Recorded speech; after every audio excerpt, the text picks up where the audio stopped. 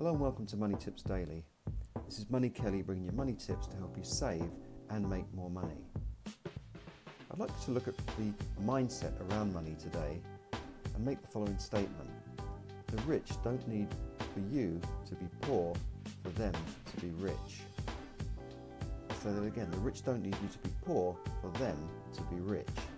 Many people feel it's the opposite. But I'm telling you that there is not a finite amount of money to go around in the world because wealth and economies expand.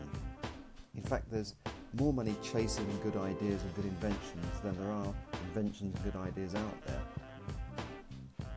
Henry Ford understood this 100 years ago when he mass-produced, using assembly lines and division of labour methods that were new at the time, when he mass-produced the famous low-priced Model T Ford, the car for ordinary people, the car that he said you can have any colour you like as long as it's black.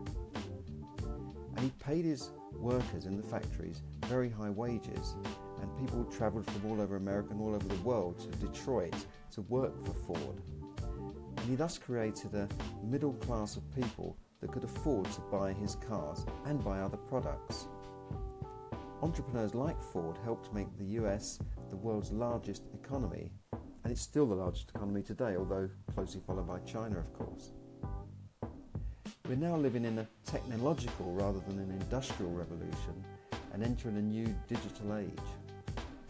25 years ago, did we have mobile phones and laptops? No, as these were expensive luxury items usually owned by business people. Today, almost everybody has a mobile phone or smartphone or tablet and laptop. Some people have more than one, and all of these items, and even iWatches. Now, a monthly bill for a phone now is more in a month than we used to pay for a quarter for our landline.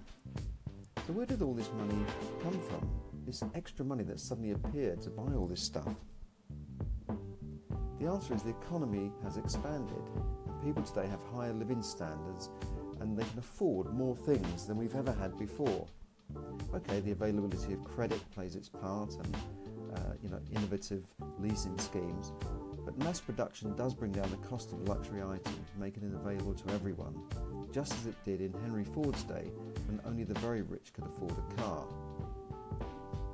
Think of people like Bill Gates, Mark Zuckerberg and Steve Jobs. Now, they didn't need us to become poor in order for them to get rich. In fact, it was the opposite. They enriched our lives. They created wealth, employment, and made thousands of millionaires.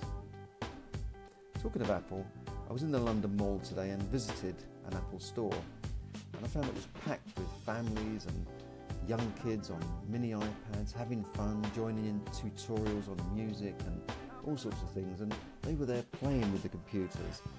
Now, it's very smart. It's a bit like the McDonald's.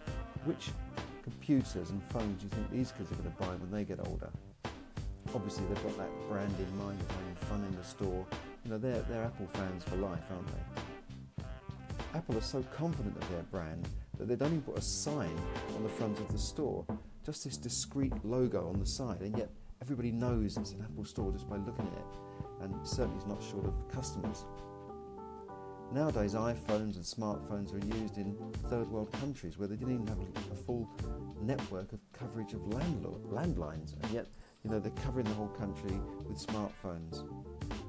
And we can literally run our lives and businesses from smartphones.